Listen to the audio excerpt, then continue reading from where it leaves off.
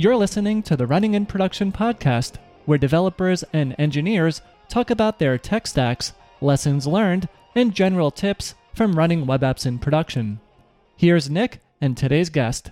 Welcome to Running in Production. Today, I'm with Stuart Kelly, who is using Django and Python to power an insurance company called Zego. Stuart, welcome to the show. Thanks. Good to be here. Yeah, happy to have you on. So, do you want to kick things off by introducing yourself and letting people know a little bit more about what your company does? Sure. So like you said, my name is Stuart. I'm one of the original founders of Zego. I've been a software developer for the last 15, 20 years. And about 3.5 years ago, two ex-colleagues and I formed an insurtech startup because we really wanted to build a company that could provide cover that creates possibility. So if you think about like the rise of the gig economy and new mobility options, traditional insurance companies weren't able to innovate quick enough to really keep up. And so you had people working 1 or 2 days a week or just on the weekends or Friday evenings who were needing to pay for full-time insurance. And so we went out there and asked, like, why can't you sell insurance by the hour instead of by the year? And the answer we got back was like, hey, that's a really good idea, but our software can't handle it. You know, the insurance companies were labored with like 40 years worth of technical debt. And so they said, yeah, we're happy to work with you, but you're going to have to do it all yourself. So we did. We built an insurance company as 3 people who had no real knowledge of insurance in the industry. And we launched about 8 weeks after we decided to really make a run for it. And we've now been in production for 3.5 years.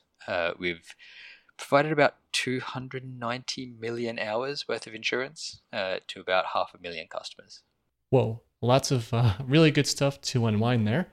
So you went from really not knowing much about the insurance company to shipping, I guess, some sort of MVP in 8 weeks, 2 months? Yeah, pretty much. Yeah, that's an amazing feat. Yeah, I was the sole developer at the time. My other 2 colleagues handled the other half of the really hard stuff, which was all of the regulation, finding underwriting capacity, working out how we could be allowed to do what we were doing. And I basically had to build an MVP of a policy management system from scratch. And then up until the end of July, it hadn't run anywhere except my development machine. And so we needed to get it out into production. So the day beforehand, I pushed it to Heroku, got it up, it worked. We tried it out. We thought no one's really going to sign up on day one anyway, so let's just launch tomorrow. And someone did sign up on day one. I think we sold £2.30 worth of insurance that day to a guy named Sadiq. And like he called us up afterwards. I remember he went through the whole process. He went through the flow entirely on the website, signed up, put in his card details, bought £2.30 worth of insurance, and then afterwards called us up on our contact number, which went to Sten's mobile phone. And he said, like, I think I've just bought insurance, but it was super easy. And that's not what I'm used to. Did I do it all right? And we looked on the screen and we were like, yeah, you're covered. Like, if you want to go and work tomorrow, you're covered to go and work tomorrow. And it just kind of went on from there. Like, they kept telling their friends, and all, like, the Deliveroo's and the Uber Eats drivers all around the UK started signing up. That was about 8 weeks after we decided to go. Within about 6 weeks, the amount of requests I'd had for a mobile application, because we were all web-based, came flooding through. And like we were still relatively small, so we were talking to all of our customers on like a regular basis.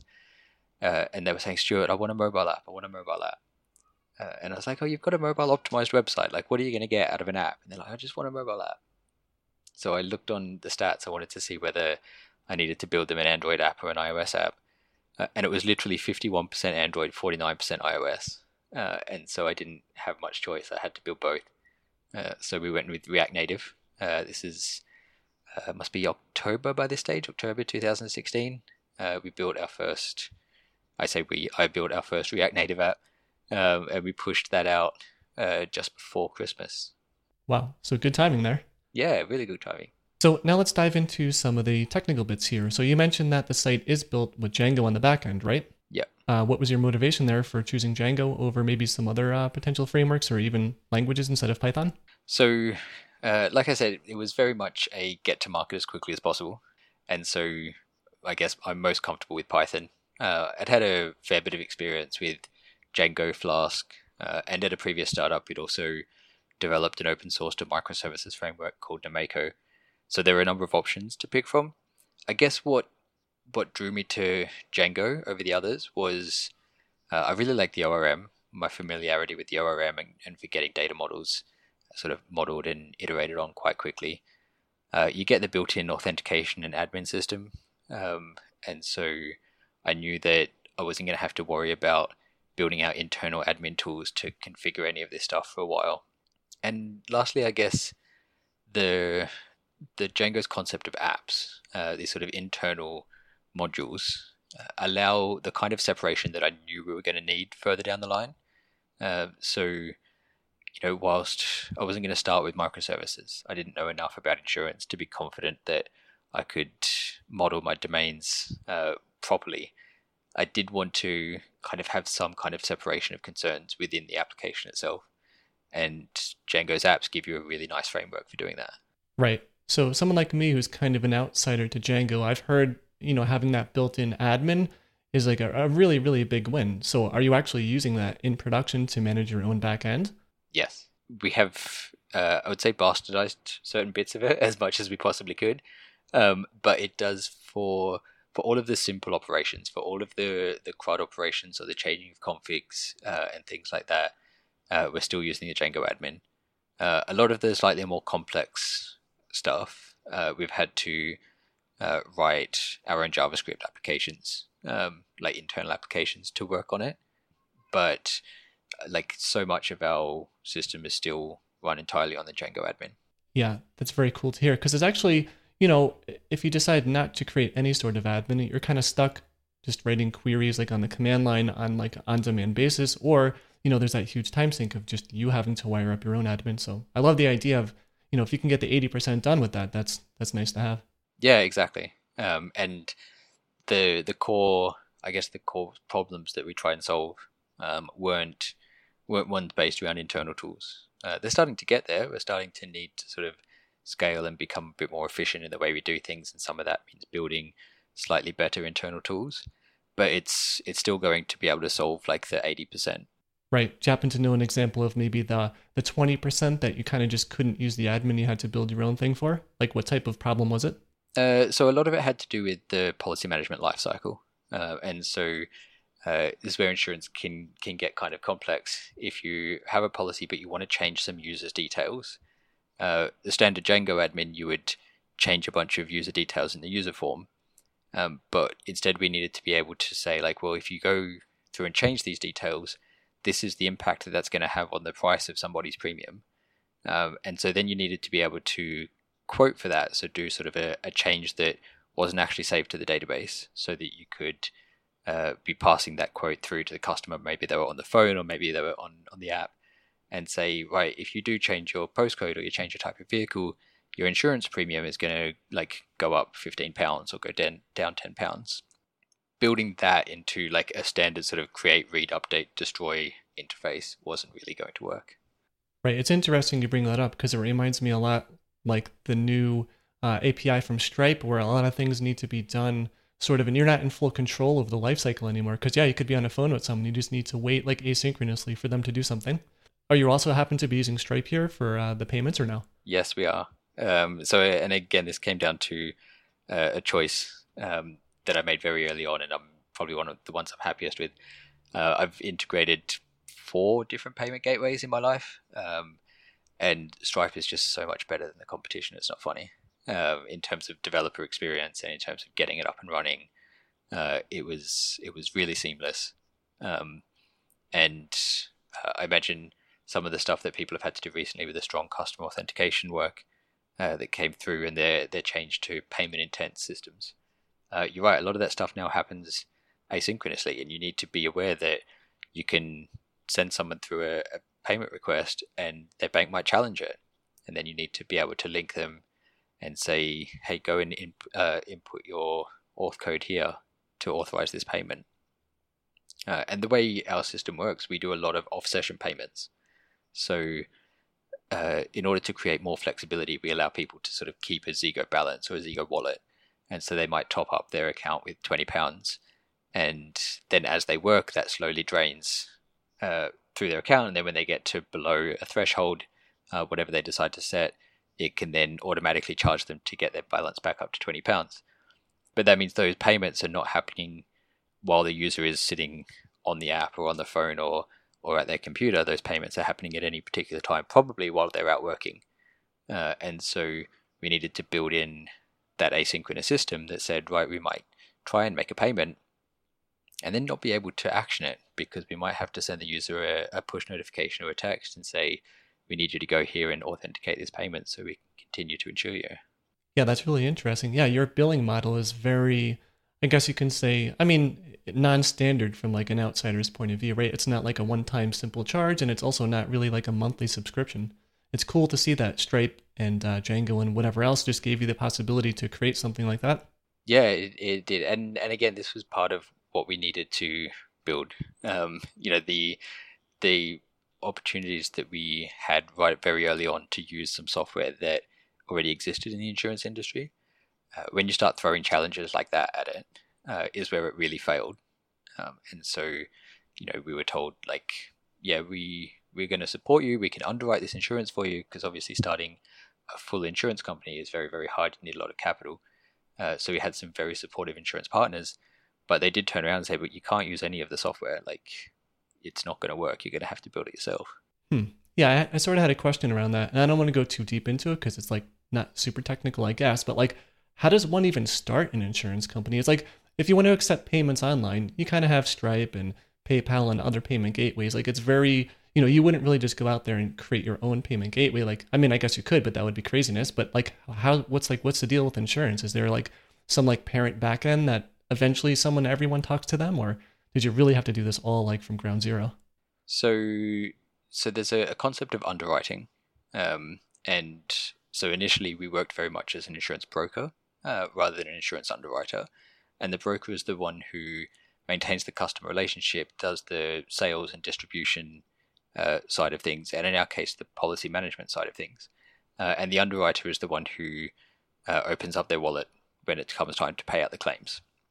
We found underwriters, we found traditional insurance companies who wanted to innovate and wanted to support this market, but didn't have the capacity to build the technology to do it, who would say like, right, we will allow you as a broker to write insurance policies and to manage those insurance policies in your systems, which is a great deal of trust they put in us. And if people have accidents, if people have claims, we will pay them out.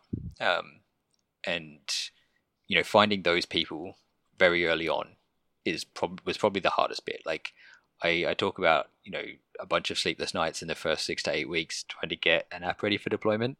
My co-founders had to go out and not only get regulated so that we were allowed to sell insurance, but also find and convince an insurer that this crazy thing that they'd never heard of was going to get done by 3 people that they'd never heard of who had no insurance background. And I think that was a challenge all in itself. Now, earlier you mentioned a little bit about how you really like the idea of Django apps because it's very hard to kind of like pull apart an application into microservices when you don't even know what you're going to build. Is this all then one mono repo, I guess? Well, like one monolithic app broken up into specific Django apps? Yeah, so we have a monolith. We're getting to the point where we're starting to move into a little bit more of a service or event-based architecture. But the apps within Django are really just Python modules. But they're Python modules that allow you to really separate out the concerns. So you can have a completely separate set of URLs, a completely separate set of models, signals, forms, and it doesn't enforce a hard boundary. Obviously, you can still just import models from other apps very, very easily, which is great for iteration and great for not knowing what you're doing. But I find like rather than just have one massive models.py with every single model in it, it kind of does make you think about where those boundaries are going to be, which then allows us to, now that we're at the scale we're at, starting to break out into services, you can find the applications within that sort of Django project that are already kind of bounded context. And so you replace a in-process function call with a over-the-network function call via whatever RPC framework you decide to go with, and you've essentially got service-based architecture. And that's something that I've found Django really doesn't enforce, but helps prioritize as like a good practice. Right, kind of just nudges you in the right direction. And then it's, I imagine, also very useful as a developer, just so you know, like, okay, I'm working on the billing code now, so let me just go to the billing app, and that's all I really need to look at. I don't need to look at these other 15 different apps. Yeah, and that's how it works in practice. And the theory behind it is that if you get something wrong and you realize that one of the models that you put in your user app probably should have belonged in your billing app, you don't need to do a massive refactor right then and there. You can just, like, from user.models import user account balance and start using that model inside your billing app without needing to actually go to the work of taking all of that code and moving it from one app and putting it to another app and trying to stage that deployment so that there's no downtime and like the sort of things you would have to do if it was already microservices and you'd got those entities in the wrong place. So it gives you a little bit more flexibility. So maybe do you just want to rattle off a couple of different app names that you happen to have? Yeah, so I mean, I'll go for the high level ones, obviously. We've got the policy app, which is sort of the core of our policy lifecycle. We have our integrations app, which is where we store all of the information we need around integrating with different work providers, insurers, different SaaS providers, things like that. We have a claims module. We're handling a lot of claims at the moment. And so as an entity, as a domain, that one is there. We have a separate app for our pricing engine. So the engine that takes all of the details and turns that into a premium. We have an app for quotes, which is sort of a halfway house between sort of pricing and it's also kind of the start of the policy lifecycle management. We have an app for sanctions and verifications, so handling all of the GDPR stuff we need in place. For selling any sort of financial transactions, you need to abide by loads of government sanctions lists and things like that. So we have an app for checking all of those. I mean, I could go on. I think we've probably got about 20 to 25 apps now. Okay. Yeah, I think we don't need to go over all of them, but that's awesome to hear, though. Like, that's a substantially sized app. Yeah, it's working really well. And not all of those apps would break out into their own service. And that's where, having and starting with a monolith was really helpful, was that now we can start to look at that and go, well, we've got those two apps, but the reality is you can never use either of them apart from each other. And so if we were going to break that out into a service, you would move both of those apps together into a new service. Right. So when you shipped the MVP in 2 months there at the start, did you also have 25 apps or was it a lot smaller at that point? No, I think I had the user app. I had the policy app and I had an app called Website because the initial version we were doing server-side rendering of our marketing website. And I think that was it. So it's taken us 3.5 years, but we've definitely increased the size of the code base an awful lot. Oh yeah, for sure. I mean, you accomplished so much in 8 weeks, like 3.5 years. It's like, whoa, it has, unlimited potential to blow up in a good way. I mean, Yeah. So when it comes to, maybe teasing out a couple of microservices possibly in the near future or sometime in the future, do you kind of know like maybe what type of services you would tease out of the code base as of today? Yeah, so our plan is to start with some of the ones that are, I guess, very, very bounded. So ones that have existed as their own app inside Django for a long time, and the domain and knowledge around them is very clear. And so a few really good candidates would be things like the verifications that I was talking about. And so being able to take some user details and run them against government sanctions lists and credit lists and things like that to see whether or not we can sell this person a financial service. That hasn't changed. The code behind that hasn't changed in a very long time. It is very much an asynchronous type of task. It's not a critical piece. And so whilst we, I guess, tease out all of the issues that come with moving from a monolith to like two services, which is things like how you do tracing and debugging and logging and deployment and things like that. We can handle all of that without also worrying about whether or not we've got our context right. So that's probably a good one. The pricing engine is another good candidate for it because there's a lot of data in it, and we're starting to move towards a much more of a machine learning based pricing model than the sort of GLMs that we have been using up until now. And so with that, we'll probably end up moving sort of pricing to its own service at some point.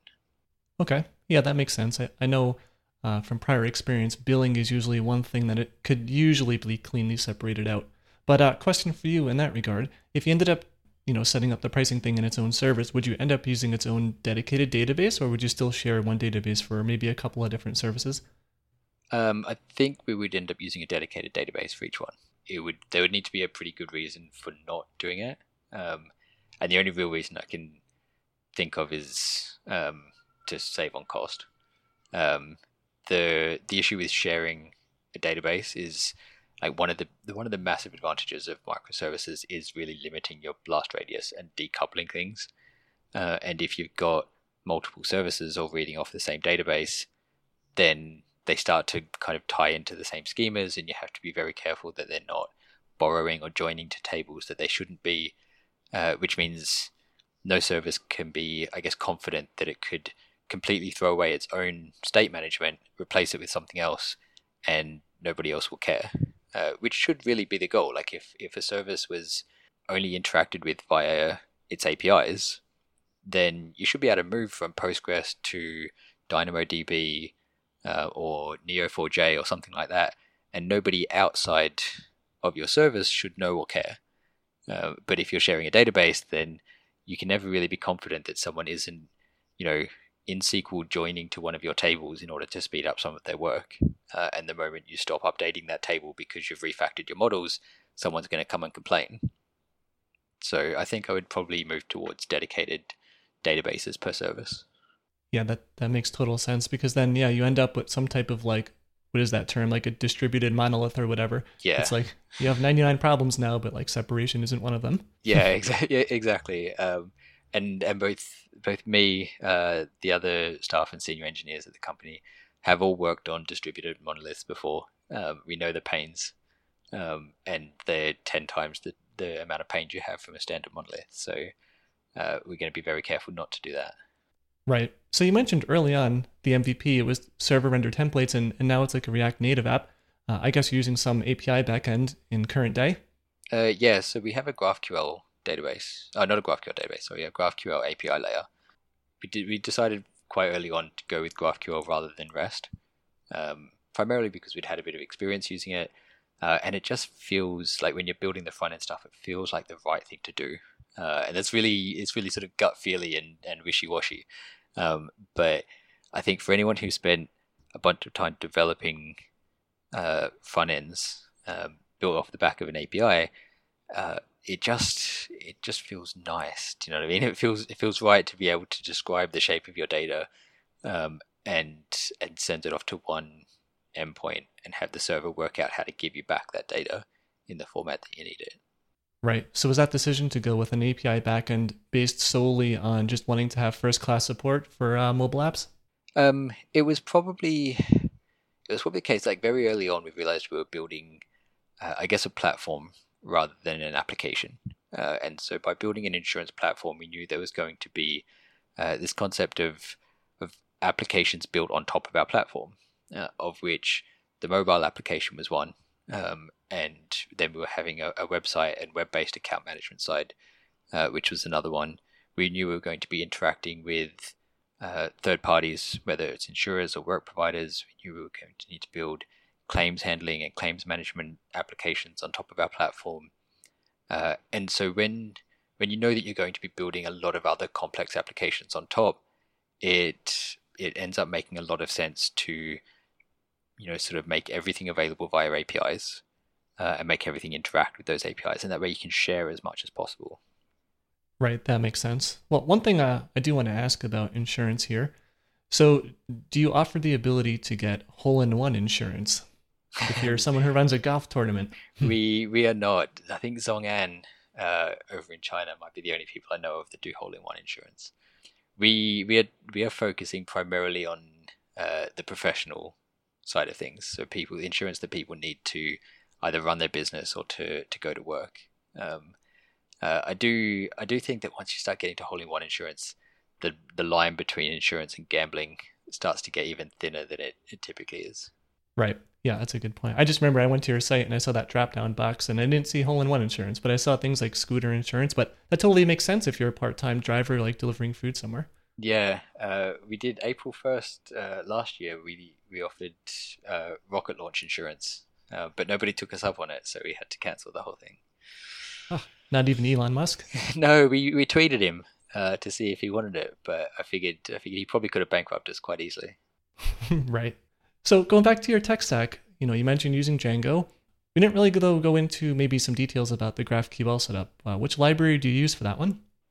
So we're using Graphene, which hooks in very nicely with Django and Django models. And that's on the back end to sort of help produce the GraphQL API. And then on the front end, we've been using Relay as sort of our... so we're React on the web and React Native on the mobile app. And we've been using Relay as sort of the tool chain on the front end to interact with the GraphQL API. It was a choice between Relay and Apollo. And it's possible that given hindsight and where we've ended up, I might have gone with Apollo. And we may end up putting in the work to switch over to Apollo. We found certain bits and pieces. Relay kind of is very opinionated about the way that your GraphQL API needs to be set up and things like that. Interesting. So I haven't used either of those libraries firsthand. Like, what type of refactoring job are we looking at here if you were to switch to one? Is that like a very, very big undertaking? Yeah. I mean, I'd like to think we could kind of do it iteratively. But it's going to take a while to pull out Relay and drop in Apollo. It's not quite a one-for-one match. And again, because of the role that it has and the way that they interact with all of the components within your React app, it sort of touches everything. And so there's going to need to be quite a lot of refactoring to pull one out and push one in. So which is why we're really trying to work out whether or not it's worth it now. I think the answer is probably going to be yes, but assuming that most of my team listen to this, please don't quote me on it. So mentioning refactoring here, like what type of code base size are we dealing with? Maybe just on even the back end and the front end. So our front end is just over 500,000 lines of code. I think our back end is probably closer to about 300 to 350,000 lines of code. Okay, that is a lot. Yeah, I mean that's in our. So we have a mono repo that handles our core website and our platform. We have that's the lines of code in that repo. We do have a number of smaller repos for things like data pipelines and for all of our infrastructure as a code. I think we've probably got quite a lot of lines of Terraform as well by now. So yeah, it's turning into quite a big code base. Yeah, for sure. And that 500,000 on the front end, is that including node modules or no? No, I think it would probably be somewhere in the realm of 8 million-ish with node modules. But no, that's not including dependencies. That's just all of our code. So I guess dependency-wise, I don't know if you're going to know this one off the top of your head, but like how many Python dependencies roughly might you have in like a requirements.txt file? Or even your package JSON for the front end?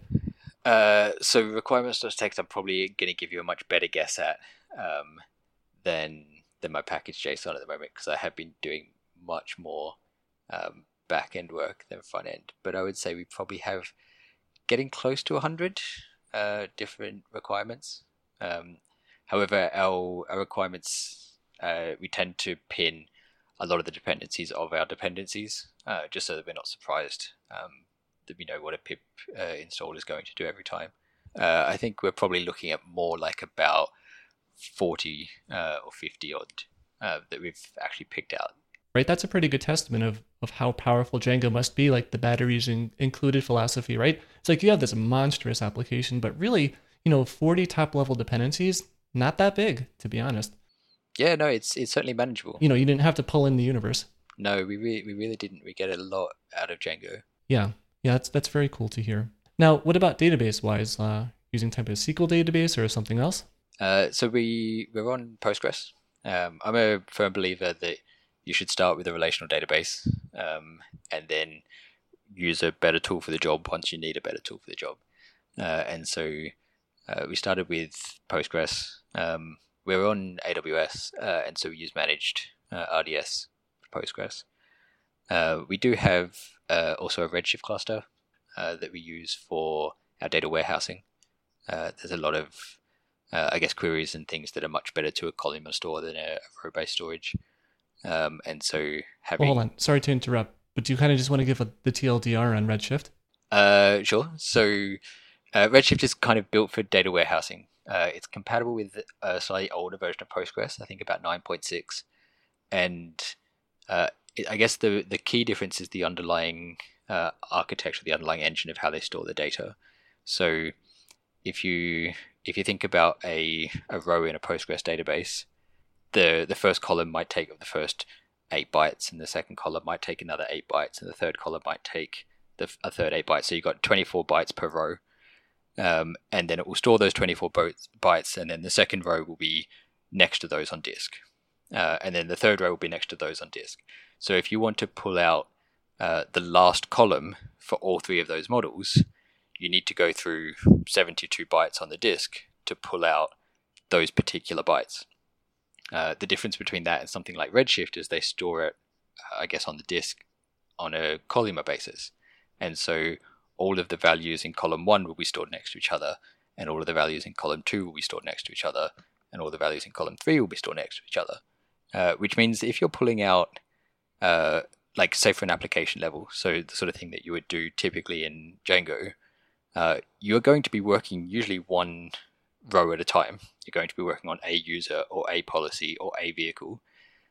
Once you start getting into like BI and data analytics and data science, you're typically doing very large aggregates over like large sets of data where you want to sum everything in the third column.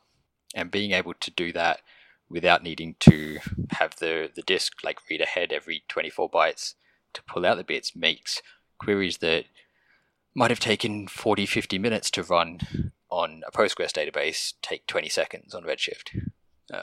So Oh, wow. it's still essentially treated like a SQL database, but just the underlying engine means that it's much, much more efficient for certain types of data usage. So is it even treated so much as a SQL database that the Django ORM just treats it as a Postgres database? So we don't connect to it directly via the Django ORM. We have our Django ORM right straight into the Postgres database. And then we use a number of tools, so things like Stitch and Fivetran, to connect to that Postgres database, read the write-ahead logs, or connect to other instances or other data sources that we want to get, and pull them all into the data warehouse in a raw format. And then our BI team have a data modeling tool called dbt, which they then use to do the joins and normalize certain models that have been denormalized in the backend and things like that to make for really efficient querying of reports and data analytics.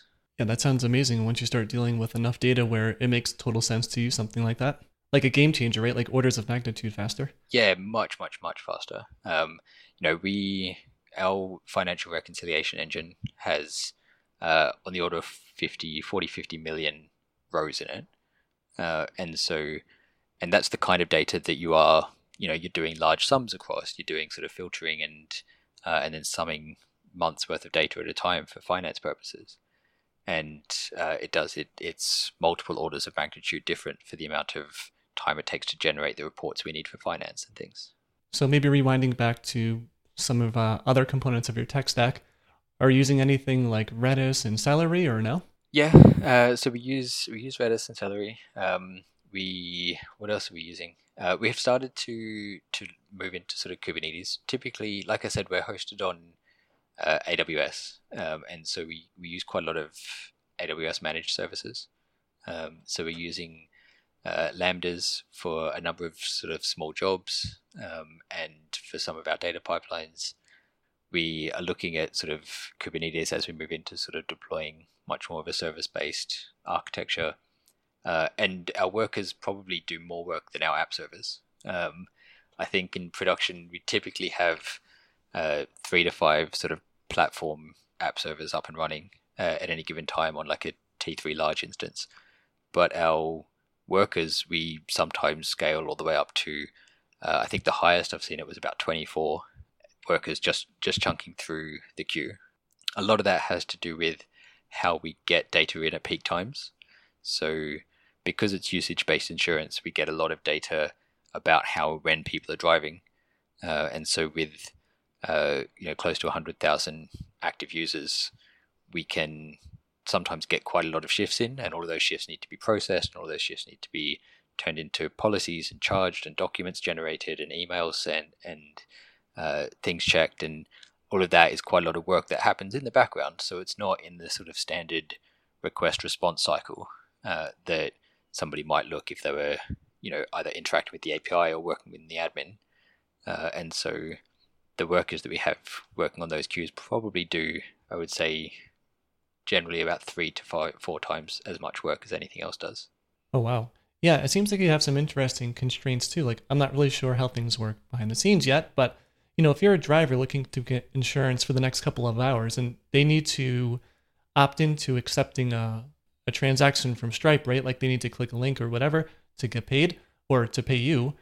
That can't really happen like 7 hours after their shift, right? Like that needs to happen pretty fast after that, like minutes, maybe like an hour at most, or perhaps. So the way it typically works is somebody will sign up with us, and they'll sign up, and then they will deposit some money into their accounts. We'll say like take a £20 initial deposit, and then they go to sign up to one of the work providers. So maybe they sign up with Deliveroo or Uber Eats or Uber, and we actually have direct integrations with all of those partners.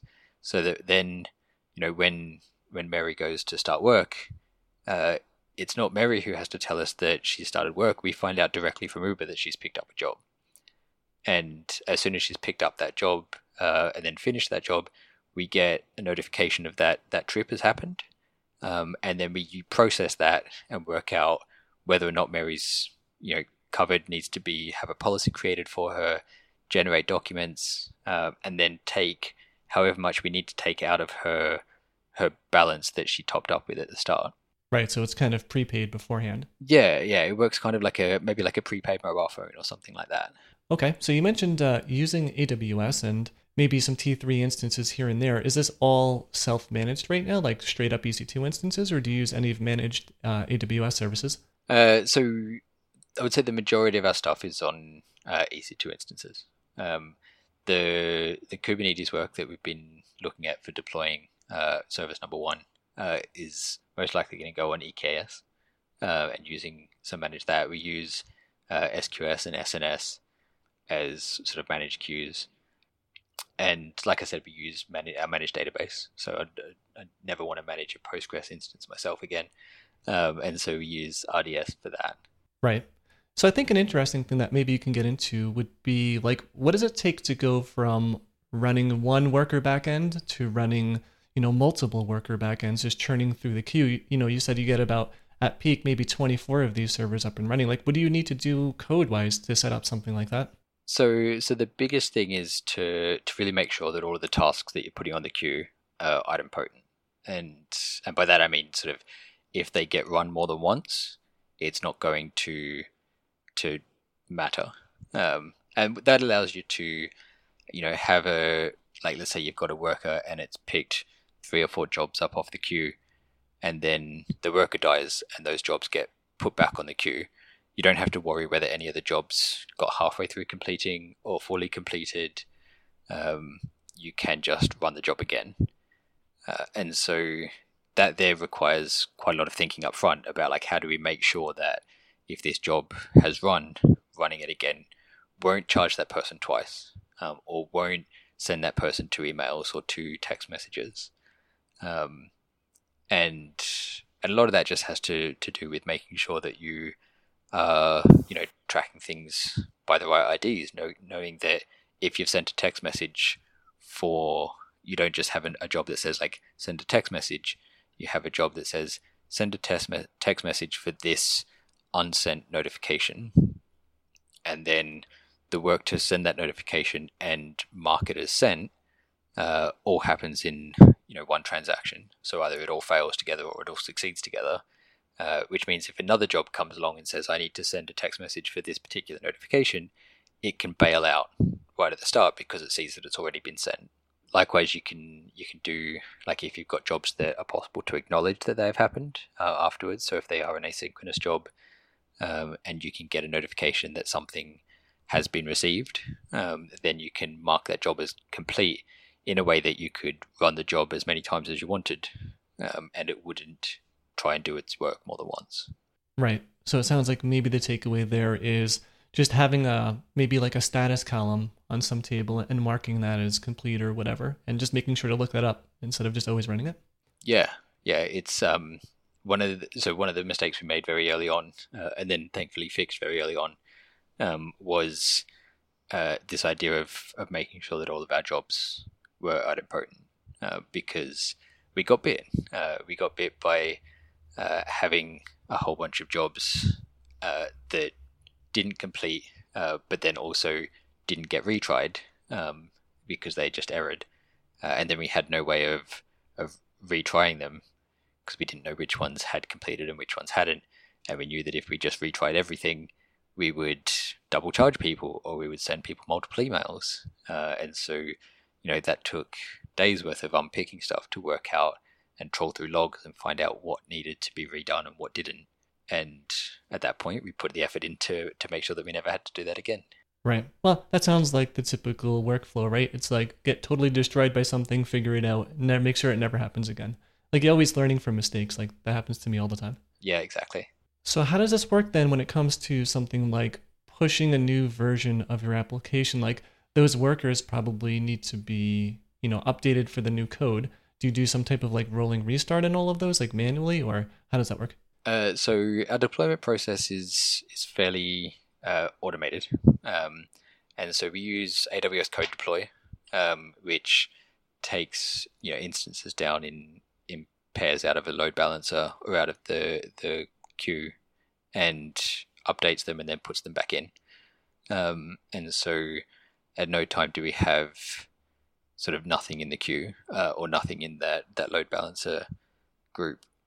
And what that means is that we're able to do zero downtime deploys. The only real gotcha typically is when you're trying to drop a column, and this becomes very, I guess, Django specific.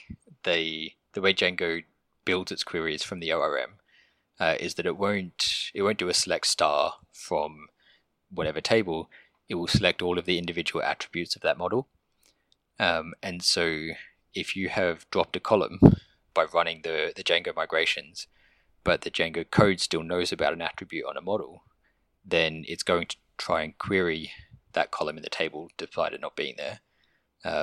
So it's a fairly easy workaround. You just have to drop the attribute from the model in one deployment, and then in a second deployment actually drop the column.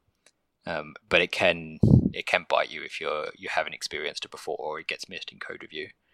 At which point the time between when the migrations are run, which is typically before any of the code on any of the machines is deployed and that they're put back into the load balancer, anything that tries to access that model is going to fail. Right. Yeah, I don't think that's even too Django specific. Like, of course it is for Django as well, but yeah, this happens with a lot of ORMs. Like that is, just generally speaking, right? Database migrations at scale, when you have two versions of an app running, is like one of the trickiest problems to solve in a nice way. Yeah. And I mean, it tends to be one of those things that's like, if a minute's worth of downtime matters, then that's typically a really nice problem to have, because it means there's enough people trying to use you in that minute that are going to care that it's down. But it's one of those things that you do have to take into consideration, and again probably points towards, as we were talking earlier, having a much wider separation of concerns by giving each service its own dedicated database. Right. Yeah, that would make a very nice difference there if you just need to pull out one little service instead of taking down the whole thing. Yeah. Now, going back to your infrastructure, you mentioned that you're using Terraform. Do you maybe know like off the top of your head, like how many resources do you manage with Terraform? Because I know AWS, there's like, almost as many services on that platform as there are modules available on NPM. I don't know off the top of my head. I can probably find out for you. I might Slack someone and see if they can get back to us by the end of the interview and let you know. Okay. It's okay though. But I mean, generally it's like your Terraform setup is just managing as much as you can from the AWS platform. So yeah, I mean, we literally manage everything on our AWS platform in Terraform. Are you the guy in charge of that or someone else? No. I now have a team in charge of that, who are much better at Terraform than I am. I go in occasionally. I know how to do it, and I will go in occasionally and update some roles if I need to, and things like that. But typically, we've got a couple of very, very good DevOps engineers sitting on a team, discussing and working out how to do all that. But we have now got essentially to a point where all of our infrastructure is managed in Terraform. Yeah, that's great to hear. And also, your infrastructure team must love you, right? Like, just enough to be dangerous to take down the whole production system. I do as well, and especially because I have all the rights to do it, because I handle all of the billing and things like that. I probably have enough rights to be much more dangerous than I. But no, I trust them to do most of it, so I do just pop my head in every now and then. And like we have a pretty decent. Again, one of the advantages of having it in Terraform is that it's all in code, so nothing gets no infrastructure can be changed without somebody raising a pull request, and no pull request can be merged to master without it being approved by somebody else. And it's that merge to master that tricks off the CI to actually make the change in production. So it would be very difficult for me to make a particularly dangerous change without hopefully somebody catching it. Right. Yeah. Unless you just decide to make the PR with no approvals. A drunken rage at 2 a.m. perhaps. Drunken rage.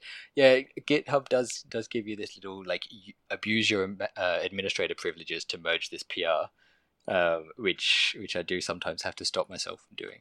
Yeah. But you bring up some good points though about just the trust that you have in your other developers to make sure protecting everything for the greater good from everyone. How do you have things set up in that regard? Is there a minimum number of approvals? Do you have really rigorous linters in place? How's that all going? So a combination of both. We've got a pretty decent test suite that is run on every single pull request. We have a number of checks, not just in the unit tests that are run, but also do things like check that you're not, adding a migration that's going to fail, and checking that you haven't forgotten to add any missing migrations for your code or anything like that. They check to make sure we haven't accidentally committed any secrets, and they'll stop you from raising requests if you do that. We're sitting at the moment on one, at least one other developer has to approve it. That is working for us. Again, we're a team of 35-ish, I think, engineers, and so still relatively small. We're able to have enough trust in each other at that point to say if there's one person who typically has used that part of the code base before that approves something, then it will get through. So at this point, can any developer then just push to production once it gets through the workflow? Yes. Right. So they'll commit some code, push it up to GitHub, CI will kick in, it'll eventually get merged to master, and then does it go straight into production, or is there some manual review on a QA server somewhere? So we have a number of different environments. We have our QA environments are probably the first place code will go after a developer's machine, and these are short-lived environments. They get spun up specifically for that particular pull request, if it needs to have some QA done on it, and they get killed overnight, so they're not sort of long-lived. These aren't usually connected to any external systems, and so they're not connected to Staging Stripe or any of the other finance providers. You can't send emails from them and things like that. If you want to test any of those sort of more integrated services, you deploy your code to the staging environment, and that staging environment is sort of a bit more long-lived. We are moving from, I guess, a Git flow type of deployment, where in order to get your code in production, you actually deploy your feature branch to production. And then once it's out, you merge it into master, which has been very, very nice up until now. It means rolling back is very easy. You just deploy master back to production. But it started to cause, with the size of the team and the amount of deployments we're doing a day, which is sometimes getting up to sort of 15, 20, it's causing quite long deploy queues. And so we needed to either implement some sort of train so that we could bundle up different deployments. But it looks like we'll be possibly moving to much more of a master-based deployment. And so that developer, whoever they are, will raise a pull request. It will get automatically spun up into a QA environment for any sort of QA. It will go through code review. It will pass all the unit tests. And then they will merge that branch into master. And we use a squash and merge so that every commit in master is one particular feature. And then that will trigger CI to push that out into production. Yeah, that sounds like a very cool setup. I really love the idea, and unless I misunderstood this, for every PR that comes in, like I guess you generate some sort of like random subdomain, and that's a clickable URL that someone can check out the site from? Yeah. It's based on the branch name.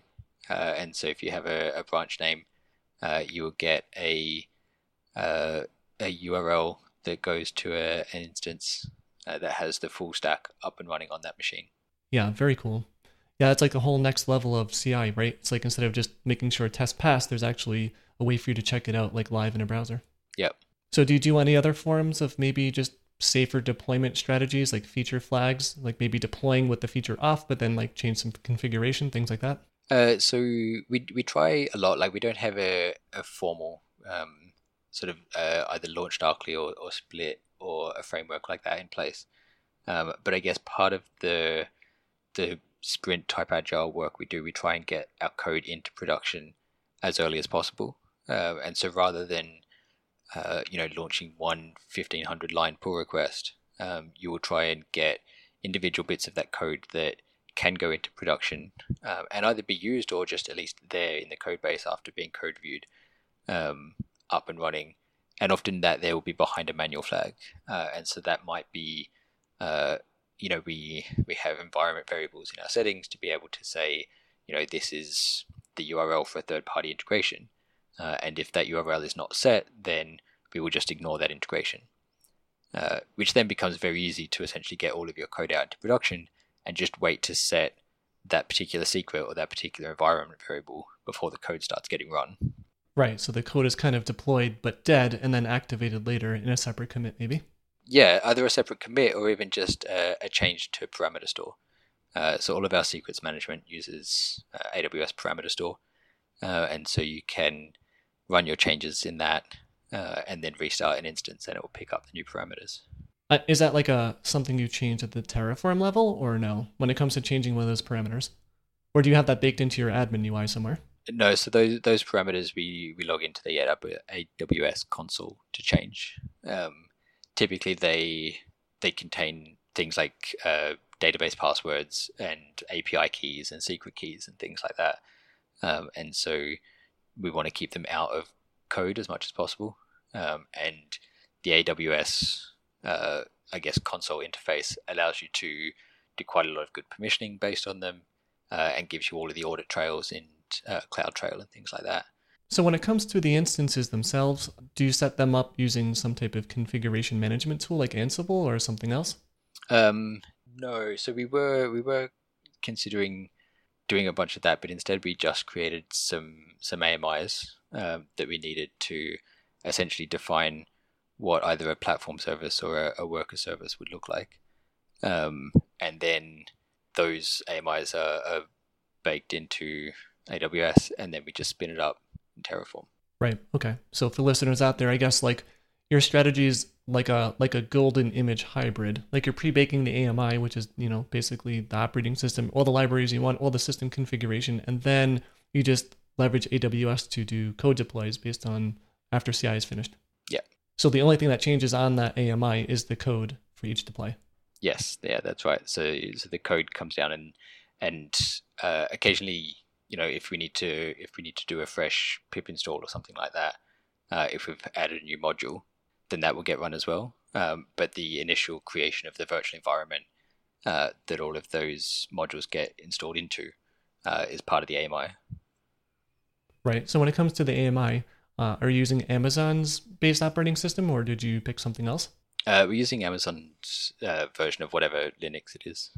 Right, CentOS or Red Hat, something like that. So this might be prying in too deep with details, but I mean, do you have like an estimate of what you guys pay on AWS to host all of this? Last time I checked, we were greater than 10,000, less than 50,000 per month. I really much appreciate that. Like that's a very honest and useful range. Yeah, we try and like we're a startup, everyone is cash strapped, so we try and keep track of what we're spending, and if we think that something is going a little bit haywire, there is definitely traps you can fall into. We recently saved a whole heap of money per month just by moving all of our database backups off of RDS snapshots and storing them as SQL dumps. And so, we were storing not only just-in-time backups for the last 7 days, or point-in-time backups for the last 7 days, but then we were storing weekly and monthly backups since the beginning of time.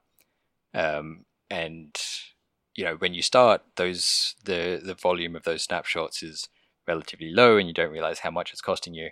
And then after a while, you look at the bill and you're like, why is RDS costing us so much money these days? And you realize most of it is just in the snapshots. And you can solve that by, offloading those snapshots via Lambda jobs and CI into a backups S3 account that is encrypted and locked down. And, we went from spending about $3,000 a month on database snapshots to about £3 a month on database snapshots. Wow. Yeah, your billing team must have enjoyed that, or anyone who has any stake in the company. That's a big improvement. Yeah, no, I think, and again, it was one of those ones. It's like you feel a bit silly when you realize that you can do it, and then you feel really good for actually doing it. But like anything, when you start quite small, you don't realize what's going to scale and how things are going to scale. So, it sounds like you're exploring all sorts of different services on AWS, right? Lambda, S3, and RDS, and all these other ones. I guess, are you also using their CDN then to serve all of your static files? So we sit behind Cloudflare, and Cloudflare handles quite a lot of our caching right on the edge. Cloudflare also manages all of our DNS and our SSL and things like that. So we offload quite a lot of that to there. So we don't have a great deal in CloudFront. We do use a number of services for some of our static file hosting and things like that. So we going back to some of the SaaS tools and stuff we use, we have a service called Imagix, and it allows us to do sort of on-demand resizing and optimization of images. And so that they will read from an S3 bucket and then run through Imagix servers and then get cached by Cloudflare, so that repeater requests don't go back to Imagix, and that all works really, really well. Yeah, that sounds like a really cool setup. And I know Cloudflare, I mean, they have various different plans, but if you're on the free plan, it's a lot cheaper than Amazon CDN or other CDNs out there. Yeah, I mean, even their paid plans end up being much cheaper than a lot of the other CDNs out there. Yeah, for sure. And with 500,000 lines of JavaScript, you have a decent amount of static files. Yes. Yeah, we do. Do you happen to know, like offhand, maybe like what is the size of that payload? If someone were to just go to your site for the first time, like what type of JavaScript download is that? Last I checked, it came through. I mean, still for initial payload, less than a megabyte. So we do a lot of server-side rendering, and so we only sort of render when you get to the first page what you need to actually be able to load that page. And so last I checked, we were under a megabyte. I think now it might have crept up to just over a megabyte. But again, the team that are responsible for that are like really, really on it when it comes to optimizing this stuff. As far as we're concerned, building a website in this day and age, you can't be, I guess, blasé about this. And we know that a lot of people visit our site on mobile devices. And if you're on a mobile device and you're on 3G, you don't have the same sort of network bandwidth or computation power. And so I guess part of accessibility is making sure that you care about, your initial payload, and you care about how much work you're asking the client to do. Right. And is that 1 meg, is that after gzip or before? Before gzip, I believe. Okay. So it could be actually quite a bit smaller than that, right? Sorry, after gzip. Oh, okay. Yeah, so zipped up. It's big, but it's there's quite a lot in it. Right. At least also, to save some grace here, you are doing some type of server rendered templating there, right? Like, what was that one library you said, Next.js or something? Yeah, we have Next.js as our, I guess, the server side version of our front end application, our front end website, and that handles all of the initial server side rendering and handles a bunch of the routing and things like that. So I guess maybe switching gears a little bit back to other maybe SaaS tools that you use. I would imagine you're sending out a lot of emails and text messages. Do you have a specific service in mind for that, or do you just use what comes included with AWS? No, so for emails, we're using Mailgun, and SMS is all via Twilio. You can use some of the built-in Amazon stuff. We tried Amazon for like the SES for their short email service, and the deliverability rates weren't great. And a lot of the times when we want to send these kind of transactional emails, it's very important that they get through. And so we found Mailgun to be pretty good with deliverability. So what about other potential things too, like error reporting, logging, metrics? What do you use for those services? So all of our errors get captured into Sentry. We use a hosted version of Sentry rather than self-hosting. And we've got loads of integrations from Sentry all the way through into our CI, so that we're pushing releases to Sentry so you can see which release triggered a particular error. It also integrates very well with all of our communication tools like Slack and things like that. And for a lot of alerting and logging, we're using Datadog.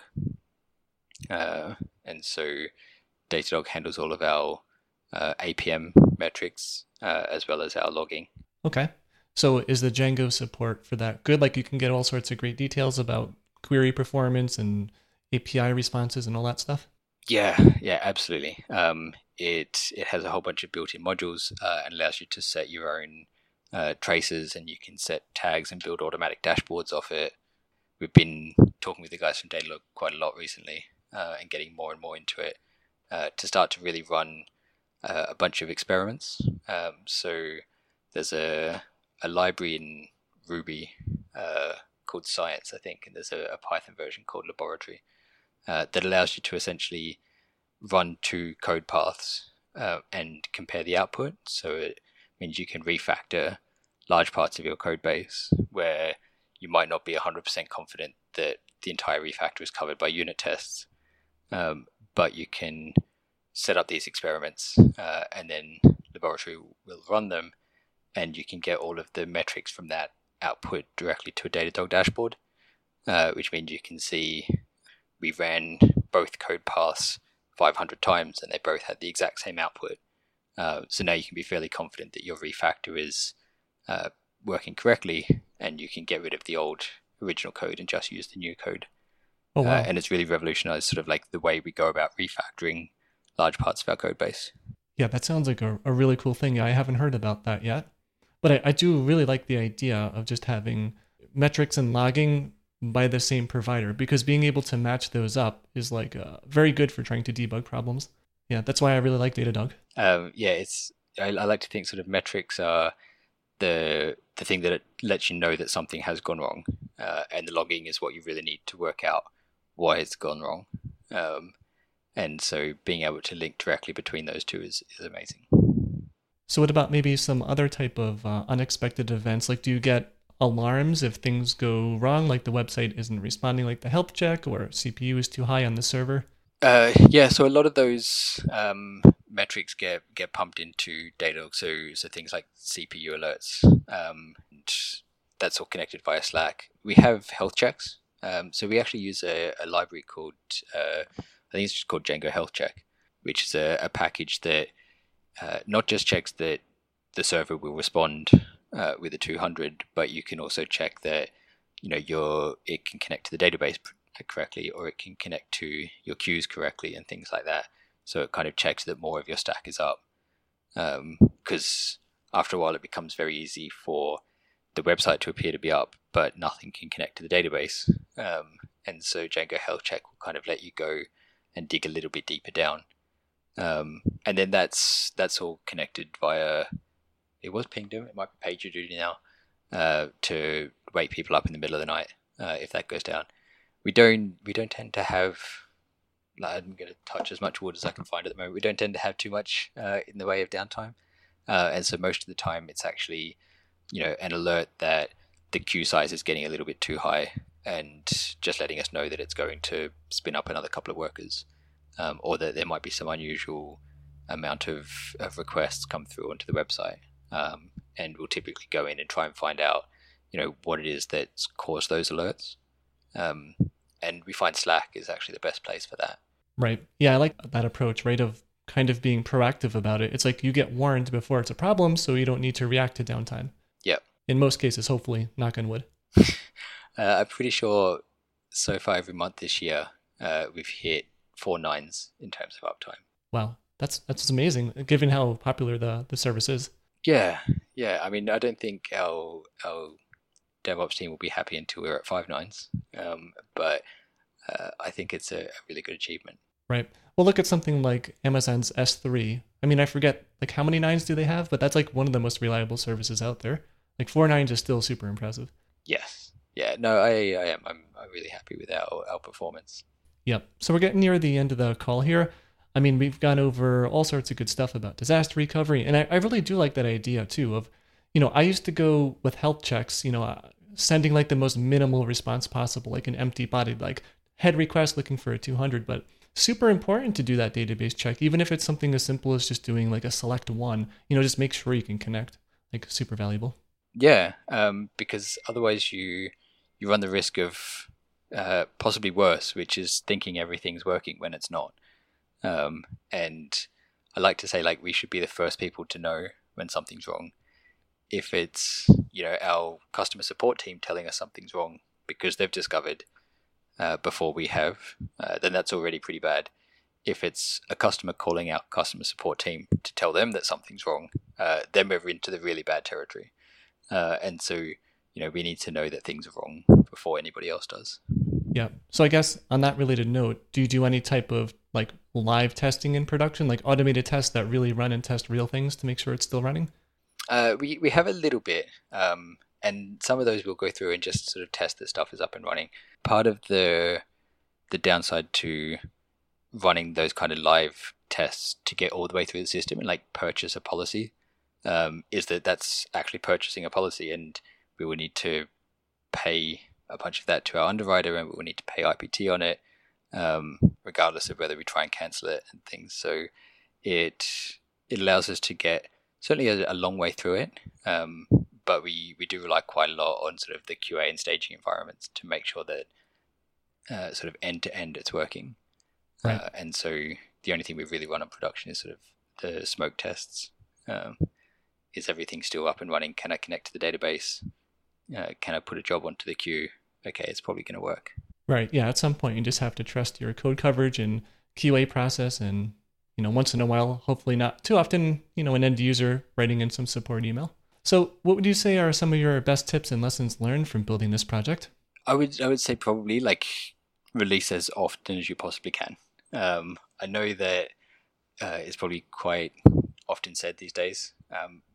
We got something into production in 8 weeks, and it was relatively complex, and it wasn't anywhere near correct. We had to make so many changes and so many fixes, but we wouldn't have had the opportunity to make those changes and make those fixes if it wasn't there. And if you're going to do that, if you're going to be in a world where you can release as often as possible, you need to put the time into like investing in that release process.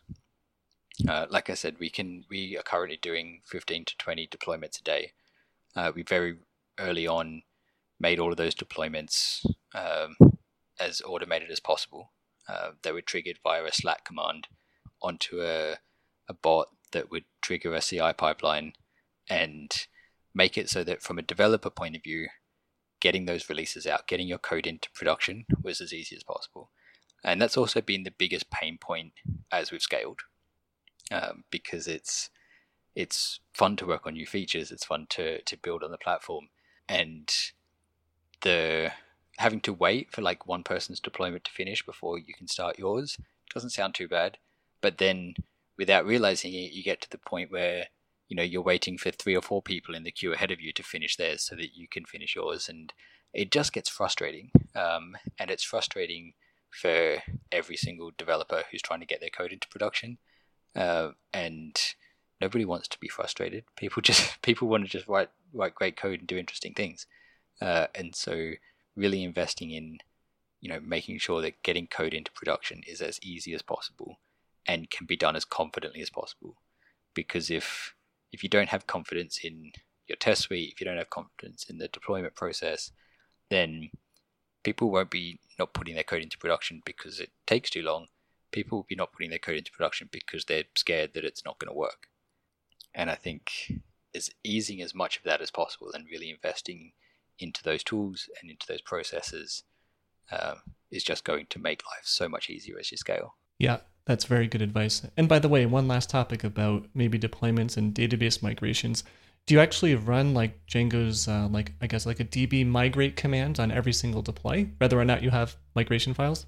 Yeah, so part of the deployment script is just to like the first box that gets deployed, we run manage by migrate on it, and then that there forces like any additional columns to be made or changes to columns, and then the code gets pushed to the rest of the boxes.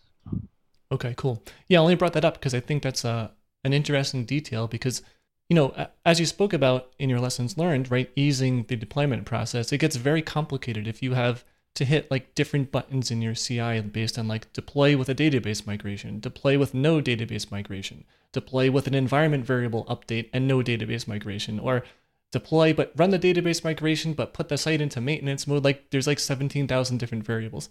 Yeah, make it easier than that. Yeah, for sure.